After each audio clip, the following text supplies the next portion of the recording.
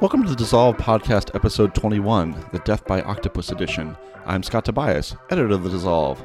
On today's show, the release of The Fault in Our Stars, a romance about teenagers with terminal cancer, has us wondering how to get around our cultural resistance to feel-bad cinema. Our second segment considers a recent proposal by Cineplex Odeon to price seating like airline tickets, which has been met with resistance. That particular idea sounds doomed, but what should theater chains do to keep people coming to the movies? The game this week is The Crying Game, a multiple-choice quiz about tearjerkers, and we wrap it up as always with our quick-fire recommendation segment, 30 Seconds to Sell. Stay tuned, Dissolvers.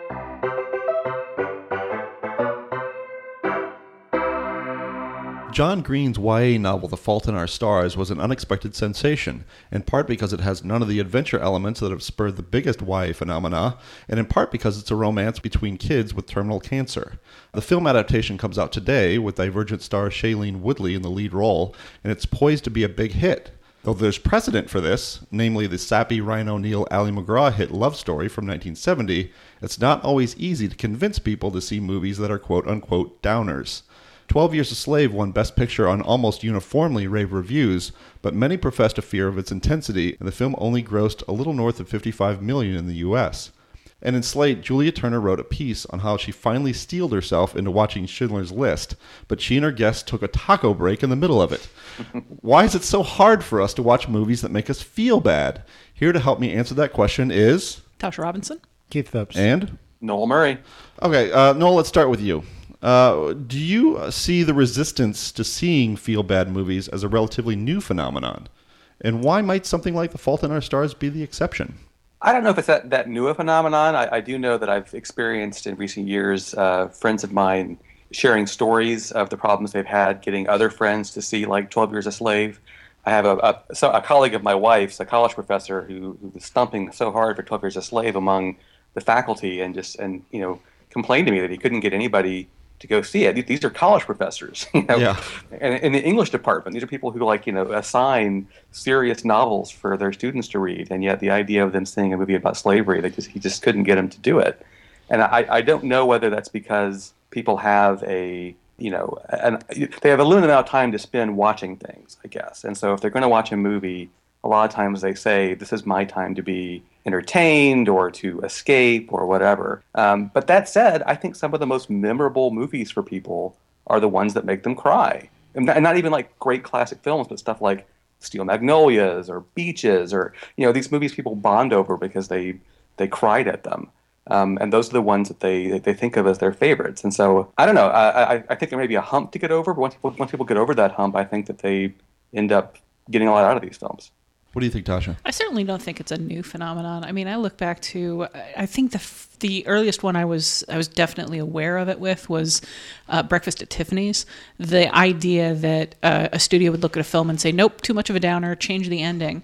The idea of the studio mandated ending goes way, way, way back. And that's, built out of a perception that audiences don't want to see movies with unresolved endings or unhappy endings, or even endings that don't end like with a happy romantic liaison between the two leads. Like Breakfast at Tiffany's, the book, is not an immensely depressing book, but, they don't get together at the end, and you can't do that in the film. So, you have this horrible tacked-on ending that doesn't make any sense in the movie. And that just, for literally decades of my life, I was like, American films, those are the ones that always have happy endings because we can't take it otherwise. And, you want to see something that doesn't have a happy ending, you go see a foreign film. So, no, I definitely don't think it's new. And I think that Noel has hit the nail on the head with the idea that people see movies more as escapism than books. And I can see those classic professors being like, of course you read Tess of the D'Urbervilles. And it's basically this woman, being hit on the head by society over and over and over for 800 pages. But I certainly don't want to go see 12 Years a Slave. That sounds sad. And a part of that may just be the intensity of movies. 12 Years a Slave is a grueling emotional experience, but it's also it's very personal. It's very intense. You're right up there in the characters' faces, experiencing things along with them. Teth's Observables, when I read it, I'd read 50 pages and walk away. I'd read 50 pages and I wouldn't go have a taco break, but it took me a month to read that book. And Did you have tacos during that month? Possibly, but not in a formalized way. Okay. They weren't formal tacos. So I think there's that feeling, that fear of being trapped in a theater with more emotion coming at than you can handle in a way that you can't just decaffect from the way you can with a book. I think we're actually in some ways talking about two different things here, though, because all the tweets I've seen leading up to The Fault in Our Stars is basically like, going to see Fault in Our Stars, bringing handkerchiefs. There's sort of like, it's sort of the expectation we're going to go see this weepy movie, and there's a tradition of of weepies and movies that are designed, and tearjerkers that kind of lives on. Where 12 Years a Slave is a tougher sell because it is not only an intense, violent film, but about something in which a lot of that touches directly on our history as Americans, and it's going to make anyone watching it uncomfortable for multiple reasons, and people kind of want to opt out of that experience. It was tough, like selling 12 Years a Slave, which was my favorite movie of last year. It's kind of have to say, like, look, here's the thing. It's really intense. It's really unpleasant. It's also a movie with a really strong narrative and a great piece of filmmaking and great acting that tells a story. It is part of what makes it work is it approaches these things on a very human level. But I don't know that I was actually successful in getting anyone into the theater with that particular pitch. But I don't know. I guess maybe people want to avoid unpleasant experiences. If it looks unpleasant versus merely sad, they're less likely to buy the ticket. Yeah, there is a little of that quality of, all right, so you want me to pay to feel something unpleasant that is also going to bring up a great deal of guilt and hurt. Right, but I guess there's a difference in terms of just tears. I mean, you cry during The Fault of Our Stars, you cry during 12 Years a Slave, but it's a different sort of feeling that you get from both, right? And one's a feeling one's a feeling that is kind of is a form of escapism, perhaps. You are escaping into a romance, and then one is certainly a much more disturbing confrontational thing. And Fault in Our Stars, I think, really is being sold as more a quirky teen romance than the depressing film where everybody dies. I mean, if you look at the ads for that, it is not being sold as a grueling, depressing movie. It's being sold as bittersweet at absolute worst. I think it's a fair distinction that Keith is making, though, I guess, between the movie that's merely a weepy versus the movie that actually makes you feel uncomfortable. You look at something like E.T., for example. You'll sob during E.T., or I'll sob during E.T. Or Rudy. I cry at the end of Rudy, but it's a different kind of crying. It's a sort of a purgative, way of releasing emotion that may be different than the kind of crying that you have in some of these other films. Although, obviously, the definition of tragedy is to have that sort of catharsis where you experience the emotion vicariously through art, and then you feel better after it's over. So I go back to what I said before. Is it just that people don't know that they want this, but that they actually would want this if they experienced it? Well, some people just plain don't want it. And when I say some people, I mean my mother, who for many, many years now has basically accused me of only liking depressing films. Because, I come home for Christmas and I bring a big stack of prestige movie screeners. And at the end of the year is when all the sad films come out, when all the movies that are allowed to have depressing endings come out. So I come home, with a stack of Wendy and Lucy kind of films. And if she catches Lucy, me, Old Yeller. Hey, Merry Christmas. Well, I don't make them watch them. There was the one year we all went to see The Piano together, and after that I was told I was never allowed to pick the Christmas movie again. I picked Pret-a-Porter as a Christmas movie one year. Hey, the year before The Piano, it was Grave of the Fireflies. So you can see why they don't let me pick the movies. But my mother does not want to experience unpleasant things. My mother wants to experience happy things. She doesn't want us to talk about politics or sad things in general. She wants to go see happy movies where people are happy. Those people do exist. I think it's hard for us as as film critics to relate to the people, the massive amount of people out there. But, you know, if you have trouble relating, go rewatch Solon's Travels. I mean, that's what that film is about, is, you know, the desire to only experience like happy, fun, uplifting movies because they take you out of your life. Yeah, well, one question that I had for you all, though, is that, you know, 12 Years a Slave made $55 million here, but was a big hit internationally, making another $131 million overseas. Is this an American problem, and does this have to do with how we're weaned as viewers? I don't know. I'd really be reluctant to make that leap, but just based on that one statistic. But yeah, I don't. I mean, certainly there comedy plays everywhere, action plays everywhere. Yeah, I don't know. Maybe someone else can. It's an American problem. Yeah. Yeah. Well, look at The Vanishing. Look at the two versions of The Vanishing and tell me that that's not just a case in point for, you know, Americans can't handle a good, solid downer ending.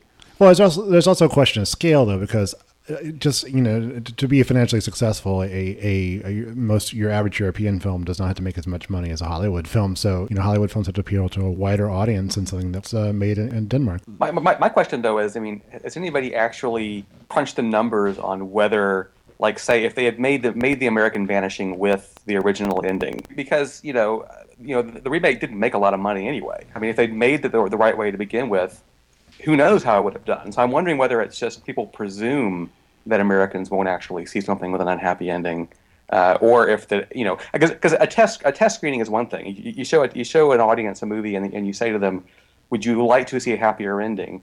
I think the gut reaction to a lot of people is going to be, "Yes, I definitely want to see a happier ending." That's a good But point. does that mean they really want it, or is that just their feeling at that particular point in time? Would you like to be happier right now than you are? Yes, no. Would you like something that tells you Exactly. life is not as miserable as you think it is? Though I do feel, though, that maybe in the case of that movie specifically, I don't think it gets changed today. I feel like we're maybe more accepting of that genre, but that's a whole nother conversation. But I think it is a matter of scale. I mean, you know, there are Tasha's moms all over the world, I'm sure, and they're seeing American films, probably, right? I mean, not, you know, whatever the Dardenne brothers have come up with next, right? I mean, it's so it is a matter of scale and having to, you know, and how much a studio at this point, how much studios are really willing to invest in movies and what they can expect from them. I mean, Fault in Our Stars strikes me as it's a real anomaly. I mean, this is what's like it now. What's the last studio film that? Well, I mean, maybe you can talk about Nicholas Sparks movies being in this category. But I mean, we also haven't seen what kind of money it's going to make. Like, Right. I wouldn't count your box office before it's hatched. Can I say also that the end of The Kid with the Bike and The Son, two examples of Dardenne movies, actually made me very happy? Oh, okay. Maybe that. Okay. How about Gasper No Way then? Just come up with something. Well, so then I have a question for the group. Have you ever been scared off by seeing? Have you been scared off of seeing a movie because of its sad, depressing content? Just once, and I will cop to that. And as soon as I mention the title, at least two people are going to say, "Oh, you have to see that. It's a great movie." Because I've been told, "Oh, you have to see that. It's a great movie," so many times. And you know what? It's probably a great movie. I don't have to see it. And that is Boys Don't Cry.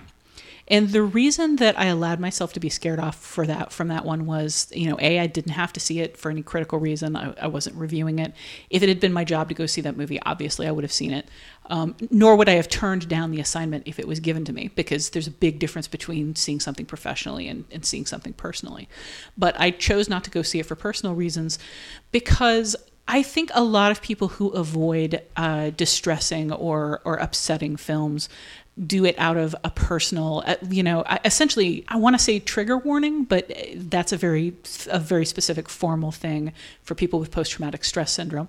And I wouldn't say it rises to that level. But I know that film speaks to like a lot of my personal issues with women and with sexuality and with how people are treated. Because it was based on a true story, I knew all of the beats. I knew how it ended, and I chose not to have that experience. What about you, Keith? I would say probably nothing.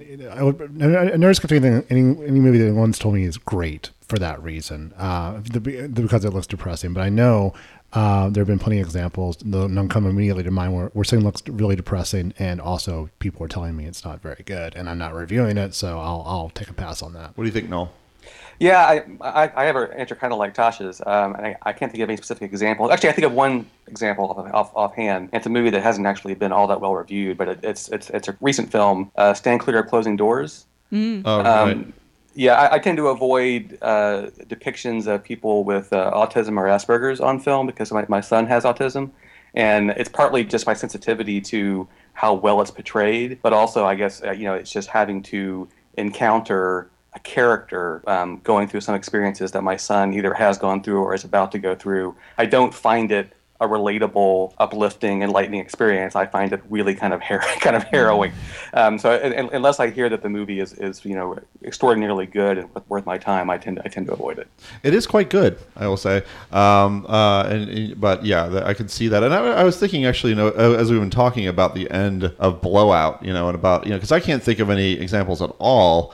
But if something does happen in your life, God forbid, what is that? I mean, obviously alters you and can alter your thinking in a very specific way, and perhaps turn you off a whole range of movies. But maybe that's a discussion for another day.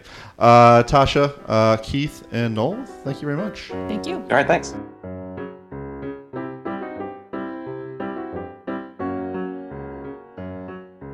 A couple of weeks ago, Cineplex Odeon announced plans for a pilot program to see whether customers were willing to pay a little extra money for the best seats in the theater. The chain has enjoyed success with its Ultra AVX cinemas and VIP cinemas, and its spokeswoman likened the new price structure to, quote, an aircraft where you can have your regular coach seating. Then you might want a bit more amenities, so you go into business class, and then you have first class. In an op-ed for The Dissolve, Matt smacked down this idea, starting with the simple truth that people hate flying and wouldn't want that experience in the multiplex. But with the digital age upon us and theater chains struggling to keep people coming to the movies, reserved seating is just one of the many changes we've seen in recent years, along with stadium seating, digital 3D, fake IMAX, Dolby Atmos, gourmet food, and alcohol. Here to discuss the good, the bad, and the desperate in movie amenities are Matt Singer. Hello, Matt. Hi, guys. Keith Phipps. Hello. And Tasha Robinson. Hi. So I'm pretty sure that we can all agree that asking people to pay more for a middle seat is a bit much. But what are your thoughts on reserved seating in general, Matt Singer? I mean, I've certainly taken advantage of reserved seating in my day online. You go online, you reserve a ticket, and then you can show up to the movie theater a little bit later. I think the thing that worries me is when you are starting to charge different prices for different seats in the theater. If you want to reserve this crummy seat on the corner, well, that's okay. But if you want a good seat where you can actually enjoy the movie, that's going to cost you a bit extra. And that's the sort of thing that I find very worrying about the future of movie theaters, because essentially what you're doing, and this is what I said in the piece, is you're basically kind of making the default experience at the movie theater terrible. Like the basic experience is going to be bad then. You're going to have to sit on the side or in the front or something like that unless you want to pay extra. Like the base level of a good seat shouldn't be extra. That should be kind of the standard of the experience. Extras, we can discuss what might be a good or a bad extra. But to me, having a seat where you can see the screen without, squinting or craning your neck, that doesn't, to me, qualify as an extra. I'm so not a fan of reserved seating. Just back it up, just reserved seating. I'm so not a fan because my experience is basically nobody sitting in the right seat, ushers having to tell people to move while the movie has started. And then also I like to reserve the right to move because I'm very sensitive about people talking and various other distractions, and I want to know that I can bail if I have to. I have a whole strategy for where I sit in the movie theater that I like to stick with, and involves at least a couple of different escape plans. So I don't know, I'm not a fan at all. Wait, I want to know more about this theater escape plan. Let's get out of the theater, but like, okay, if they start talking, then I move up two rows, I'll be fine. I've become sort of a fan of sitting in the back row in small houses just because the sight and sound is just as good, and there's no one behind you talking. Or we really don't want to go down this rabbit hole, I don't think, Tasha. Well, I mean, I think it's interesting. I mean, that only works if you assume that the theater is empty, and I kind of think that the theater is empty versus theater is full thing makes a huge difference when it comes to talking about assigned seating. Because when Matt's op-ed brought out a lot of commenters with interesting takes on this whole thing from very widely different directions. And some of the pro-assigned seating people were saying, I would love to be able to show up when the movie starts, as opposed to, because some people don't like trailers because they're weird. I mean, I think of trailers in the theater as a little bonus, but a lot of people, and I think entirely reasonably, feel like they've paid for an experience and then they're being forced to sit through 10, 20 minutes of ads. So they would like to show up, 10 minutes after the film is quote unquote supposed to start and just miss the first look cinemas and the slides and I'd pay to skip the that. trailers. Well, that's exactly what people are saying. Now, if the theater is going to be full, having somebody pay to show up and get the good middle seat that they want and skip all the stuff they don't want to see, that's perfectly reasonable to me. If the theater is largely empty, I went to see Belle a couple weeks ago, I guess, at this point, and there were 3 people at the door checking tickets, and they wanted me to sit in my assigned seat, even though there were 2 people in the theater. And they allowed as how it might be okay if I sat somewhere else, but they seemed really worried about it. And that is the kind of thing I want to avoid, is that feeling that the empty seat is a higher priority than you are as a consumer, because you didn't pay the extra $2 or $3 to have the right to sit in the seat that nobody is using. It's kind of like, you go to a bar, you go to a show, and you get there, an hour before showtime, and you're sitting there looking at all of the empty tables that are marked reserved VIP, and you're like, I got here, why can't I sit there? And the answer is because somebody's going to roll in 2 hours from now that paid for that seating. I think people are used to that dynamic, and it might not be as big of a hard sell as people think, because they've seen it at restaurants, they've seen it at shows, they've seen it in other walks of life. But it's something I'm not personally eager for, just because I feel like I'm already getting kind of nickel and dimed as the idea of paying more for the bigger screen when it's not an IMAX screen. Yeah. The Cineplex Odeon thing of, this is a slightly bigger screen, pay a couple extra bucks. Right. You want to sit in the seat you want, pay a couple extra bucks. At that point, it's like, you know how much this movie will cost if I watch it at home on Netflix? Right. $0 over what I'm already paying. I paid $16 to see A Haunted House 2 at like noon. But I'm going to rebut Keith very strongly on this. I adore reserve seating and go out of my way to have that experience. There's the theater here in Chicago called the Icon, and there was a theater just this last weekend that my wife and I went out of our way to go to. It was about half an hour away from where she lives. The Angelica Film Theater in DC or Reston or something. Who the hell knows? Somewhere in Virginia. But it's if you're planners as we are, you can kind of get choose the perfect seat and not have to worry about anything. Not have to worry about standing in a big line and rushing into the theater and trying to scramble for seats and that sort of thing. It takes a lot of the pressure off of going to the theater, and you can just sort of casually get there and have everything taken care of and be in your optimal seat, which for us is in the center, behind the little rail. You put our feet on the rail. It's wonderful. So do you have to pay extra for foot rail privileges? You do not. At the theater you're talking about, you cannot. I have been chastised. You have, my feet up but they'll get there. They're not always watching. You can pay them an extra buck. Yeah, you $2 can pay them to turn their head. Yeah. That's right. That'd be kind of a funny surcharge. Foot on the rail for surcharge, $2. They also have, and this. How about this? And this is, I think this speaks to maybe the basic democracy of going to the movies. I mean, that Icon also has special theaters, VIP theaters, where if you want to play a bit extra, you get a much nicer seat, and you can kind of bring you go to the bar, you bring alcohol, bring gourmet food or whatever the hell they think gourmet food is like. You can bring that in the theater.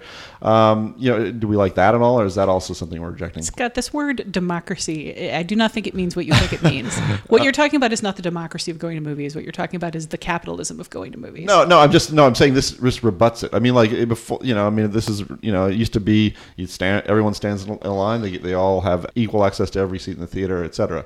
But now this creates, to quote the Cineplex Odeon person, this is much more like an airline. We might want to turn to Matt for this, because we have, being in Chicago, we're deprived of the Draft House experience. Oh, sure. But I have been to the Nighthawk in Brooklyn, which serves food during the film, and I found that fine. I did not find that a distraction. But you've been to the Nighthawk for sure, and you've been to the Draft House as well. Do you find the bringing and taking of food throughout the film problematic, Matt? Yeah, generally the experience at those places is very good, and yeah, occasionally you'll have someone kind of walking through the bottom of your field of vision, but the staff there definitely, at both of those places actually, where I've had good experiences at both, they absolutely go out of their way to be as unobtrusive as is humanly possible. And it's nice having, certainly drinks and food at your seat. It's something that I have enjoyed at many screenings, and I haven't had a problem with loud or noisy servers. Actually recently I talked to one of the servers about this just because I was curious, and they're actually at the Nighthawk, at least, they're actually like trained to go into the movies, to go through the aisles at certain times to kind of minimize the intrusions based on where it is in the movie or what's happening on screen and things like that. So at a good place, they're actually kind of paying attention to that stuff and are kind of catering the experience to the movie. Maybe that's not true everywhere, but at least in my experience, it's been pretty good. When we were up in Milwaukee for the Milwaukee Film Festival, I saw a movie at the Fox-based Cinema Grill up there, and those people are ninjas. I mean, they sneak in and get your order and get your food to you, and it's amazingly quiet. Like I would be surprised if there were people in the audience that were disturbed by that. And given how hard it is to make it through a movie these days without being disturbed by someone around you, I think that's nothing short of a miracle. I was pretty surprised. Well, and this theater is also kind of constructed in a way to make it easier for I went to the Alamo Draft House at the Ritz in Austin, and there's sort of a space where waiters can walk that kind of keep them a little bit out of your sight line. It's not like they're going right in front of you. But one of the questions that I wanted to throw around to all of you is what amenities would does your ideal movie theater have, Matt Singer? To me, it's almost like getting what you actually pay for, and so if you're going to charge someone for IMAX, you're like, have it be actual IMAX. I don't know if there's anything more frustrating, and I think someone already mentioned this, than paying an extra $2 for quote unquote IMAX and getting into the theater, and it's just another slightly larger screen in a multiplex that is barely any bigger than the normal experience. When I recently saw I think it was The Amazing Spider-Man 2, it was billed as an IMAX screening, and they gave you special IMAX glasses, but the screen was barely larger than your standard multiplex screen, and for whatever you're paying, it's you don't feel like you're getting your money's worth. So whatever you're going to charge for amenities, at least make it worthwhile. Like, I have seen movies in IMAX, real genuine IMAX, like Gravity or The Last Mission Impossible, where I felt like paying extra was worth it. But I have also had experiences where you can pay $3, $4, $5 extra, almost half a ticket price, and you're not getting half of a better movie. You're getting a tiny bit better. So to me, the best amenity is to just make is getting your money's worth, which I guess is not an amenity, but is the thing that I would probably most appreciate. Tasha, what about you? I'm with Matt, getting my money's worth, and part of that is I go to see the movie, not to listen to the people behind me talk, and not to watch the the screen of the person in front of me that's fiddling with their phone. So I know that legal prohibitions in America make it impossible for movie theaters to have cell phone jammers. I would kind of like to see that changed, and I would like them to be able to have cell phone jammers and just, let people know, because there is a degree to which people can get by without their cell phones for 90 minutes, but having them there is a distraction. And I understand why having them there is a distraction and why people want to whip them out. Possibly if they didn't have the option of checking Facebook to see if anybody else is watching the movie that they're watching and has gotten to the same scene they're getting to, it would be less of a temptation. But if we're going to make theaters more airplane-like, and this is sort of radical and I'm not sure I expect it to happen, but to some degree, I kind of wonder if some of the solution to the noise problems would be, as you have on airplanes, most modern airplanes have some kind of in-house music system where you bring your own headphones and plug them into the armrest, and then you can control your own volume.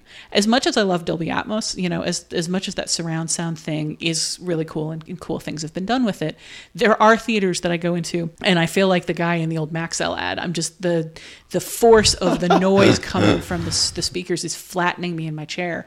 Like I could take that down a bit, but if I could wear my own noise canceling headphones, which I wear at work, effectively like earplugs to keep from being disturbed by people talking around me. So if I could just bring my own noise canceling headphones to the theater, plug them into my armrest, adjust the sound so it's not blasting me out of my seat, but so I'm also cutting out ambient noise, the people in back of me could whisper and ask each other questions about what's going on and who's that guy without disturbing me. And I could also avoid major ear damage from the attempt to turn up the volume so high that other people in the theater, breathing is not going to disturb my movie watching experience. I also, if we are going to go in the airplane direction, I kind of like a call button, frankly, because I guess I've experienced fewer projection problems in the digital age. Sorry, Scott. Yeah, but if something's out of focus or something's wrong, you have to get up and tell an usher, and you're missing part of the movie, and sometimes your ushers aren't easy to find. One of my worst movie going experiences I had was at a theater when I went to see a movie where they left the door open the entire time, so it was never fully dark. And the movie, don't worry, it wasn't a film that really needed total darkness. The film was pitch black. Oh gosh! So I want to do really quickly. I've constructed a series of either or questions based on what movie theaters are like when I was a projectionist, circa 1990 or before, and then what they're like now. So are you all ready for this? Here we go. Stadium seating or gentle slope? Oh, stadium seating. Tasha? Stadium seating. Stadium seating. No question about that. 3D, digital 3D, or completely no 3D at all ever? Matt Singer? No 3D. Tasha? I'm going to go with 3D. Ooh. No 3D, but I'd like some exceptions, so maybe No. He made it absolute. That's the binary. If I have to, you have to completely give it up. If I have to choose, no 3D. Okay. Reserved seating or first come, first serve? Matt? First come, first serve. First come, first serve. First come, first serve. You are so wrong. Okay, I'm going to move on. And Scott Tobias has to sit in the front row on the leftmost aisle, craning his neck in two directions. Well, as long as I'm paying less to do that. Okay, popcorn or artisanal popcorn? Matt Singer. I am going to say handcrafted truffle-oiled popcorn. What about you, Tasha? Chipotle burrito I snuck into the theater in my bag. Oh, come on, Keith. I'll just go old-fashioned popcorn. Oh, there you go. Keith is right on this. There are right answers to this, okay? Fake IMAX or a regular old screen? Matt Singer. I think they're the same thing, but I'll say a regular old screen. Tasha? Oh, I don't know. I don't like being deceived, but the bigger the better. I'll go with fake IMAX. Fake IMAX if I only paid regular screen prices. Oh, boo. Can't have it all. Man, you want to have it all. You can't have it all. Now, this is the big question. We're American consumers. We want to have it all. This definitely has a right answer, and the wrong answer is going to pain me, but I got to ask it. 35 millimeter or digital? Matt Singer.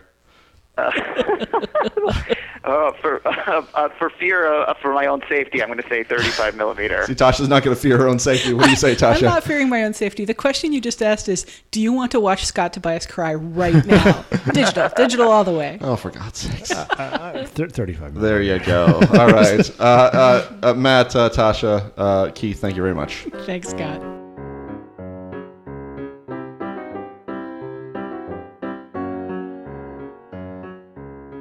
Now it's time for this week's game, which I'm calling the Crying Game, in honor of The Fault of Our Stars and the long tradition of cinematic tearjerkers. No need for buzzers in this one, only handkerchiefs. I'm going to go around the table a few times and give each of you a multiple choice question related to tearjerkers. Pretty simple. Joining me are three of the Dissolve's biggest softies. Keith Phipps. Hello. Nathan Rabin. Hello. And again, Matt Singer. Hello. I'm already crying. Yeah. Oh, yeah. You're going to cry. I'll make you cry. Matt, let's start with you. In Love Story, the famous line, "Love means never having to say you're sorry," is uttered by A, Ally McGraw in the middle of the film and Ryan O'Neal at the end of the film, B, Ryan O'Neal in the middle of the film and Ally McGraw at the end of the film, C, by neither Ally McGraw nor Ryan O'Neal, D, just by Ally McGraw. Oh my goodness. Love means never having to watch Love Story, so this is going to be a guess for me. Yes. I'm going to say A. Yes, correct. All right. That is Matt Singer on the board. Okay, Nathan Rabin, this is to you. Which of the following illnesses is not featured in a Nicholas Sparks adaptation? A, Osler-Weber-Rendu, B, leukemia, C, Alzheimer's, or D, stomach cancer? I'm going to say that he likes diseases that are, romantic. And stomach cancer sounds a little bit gross for Nicholas Sparks. So I'm going to say stomach cancer. No, you are wrong. No! Stomach cancer was in the last song. No. A, Osler-Weber-Rendu is a genetic blood disease that I have. Aww. And I could die from, but probably not anytime soon. Keith Phipps. Scott, my God, I'm so sorry. This podcast is dedicated to the last late Scott Tobias. Dying young, the Scott Tobias story. Yeah, it was it was actually featured on an episode of House. Osler-Weber-Rendu, a non-lupus. They diagnosed it as lupus before. It's never lupus. All right, Keith. Question 3. In Steel Magnolias, who says the line, "Laughter through tears is my favorite emotion"? Is it A, Sally Field, B, Dolly Parton, C, Shirley MacLaine, D, Olympia Dukakis, or E, Tom Skerritt? I'm going to cut Tom Skerritt out. I believe that is B, Dolly Parton, but I couldn't. You are right about that. On the board for Keith Phipps. Now, Scott, can you say that with a honey dripping drawl? Laughter through tears is my Oh my God. For For a second there, I thought Dolly Parton was actually in the room with us. That was uncanny. Oh no! Oh you no! have another Steel Magnolias question? I just watched that movie 2 days ago. It would have been perfect. Oh no! Well, you'll get this one. This will be great. Actually, this is one of the hardest ones. So steel yourself for it. "My Heart Will Go On," the love ballad from Titanic, won the Oscar for Best Original Song. But not all popular love ballads win Oscars. Which of the following hits lost on Oscar night? A, "Can You Feel the Love Tonight" by Elton John from The Lion King. B, "Take My Breath Away" by Berlin from Top Gun. C, "I Don't Want to Miss a Thing" by Aerosmith from Armageddon. Or D, "Falling Slowly" by the Swell Season from Once. Man, this is not easy. Yeah, this is the toughest question probably. Thanks, appreciate that. Yeah. I'm going to guess the Aerosmith song. Yes, you are right. Exactly. Nice. Good job. It lost to "When You Believe" from Prince of Egypt. Remember that? Remember that one? Let's The all immortal sing it classic. together. All right, Nathan, to you. Brokeback Mountain chronicles a relationship between repressed cowboys that ends tragically. What's the memento that one of the cowboys clings to in the closing scene? A, a black cowboy hat. B, a sleeping bag. C, a saddle. Or D, an old shirt.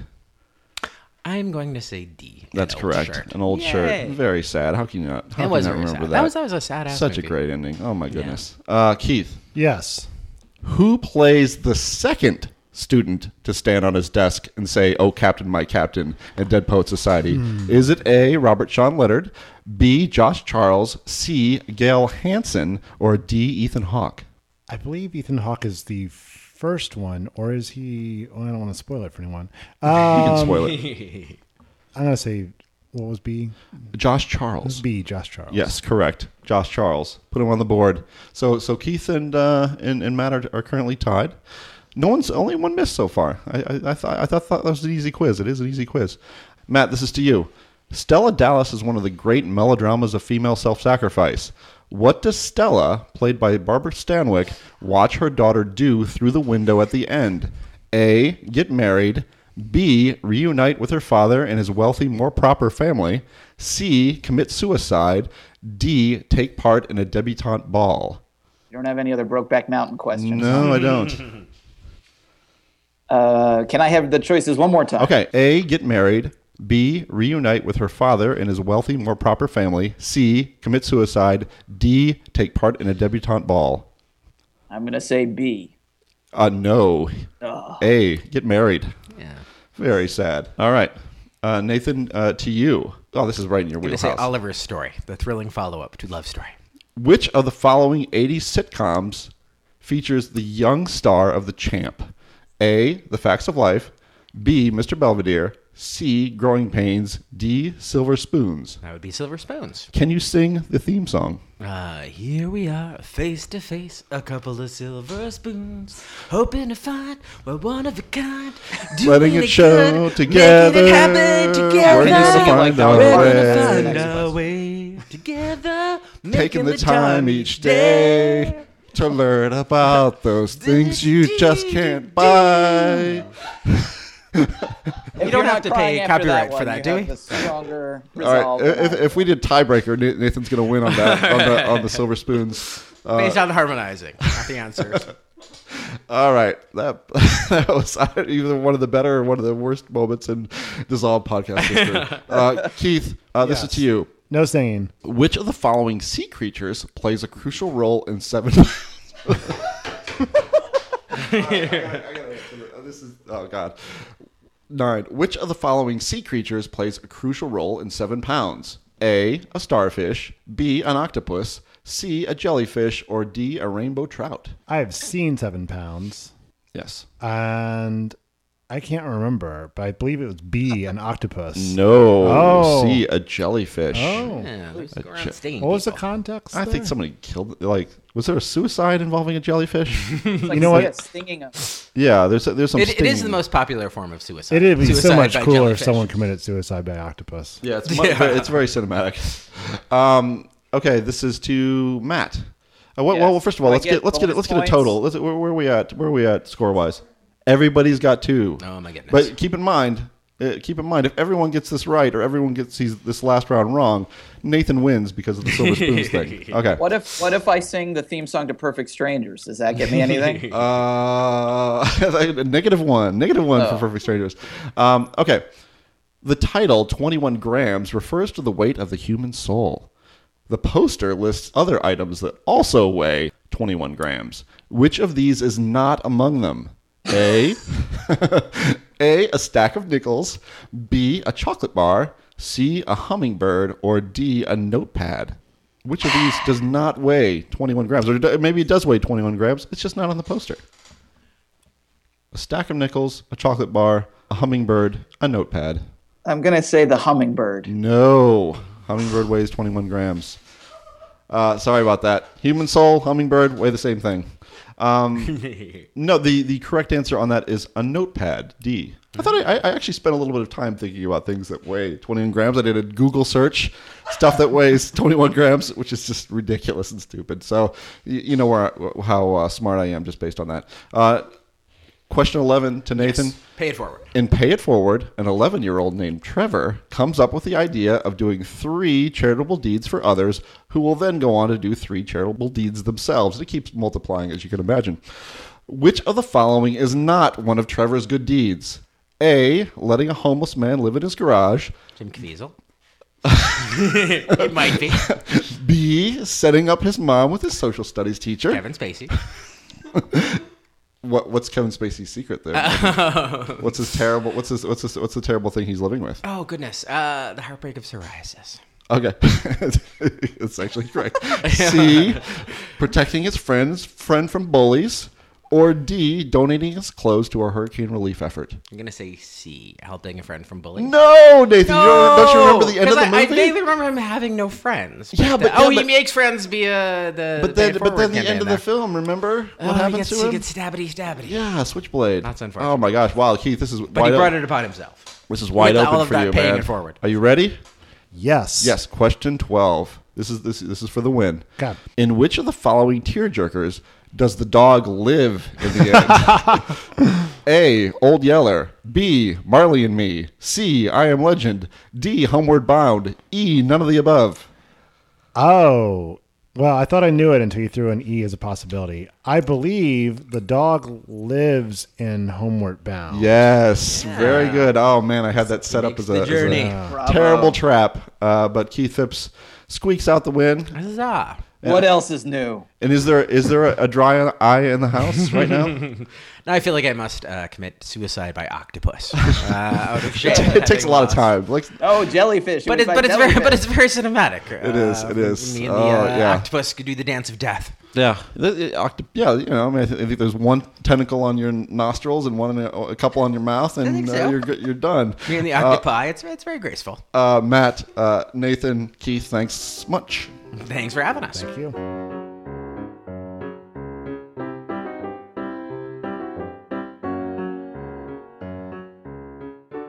And now we've reached 30 seconds to sell, wherein Genevieve Koski and Matt Singer have 30 seconds to convince me to buy their recommendation.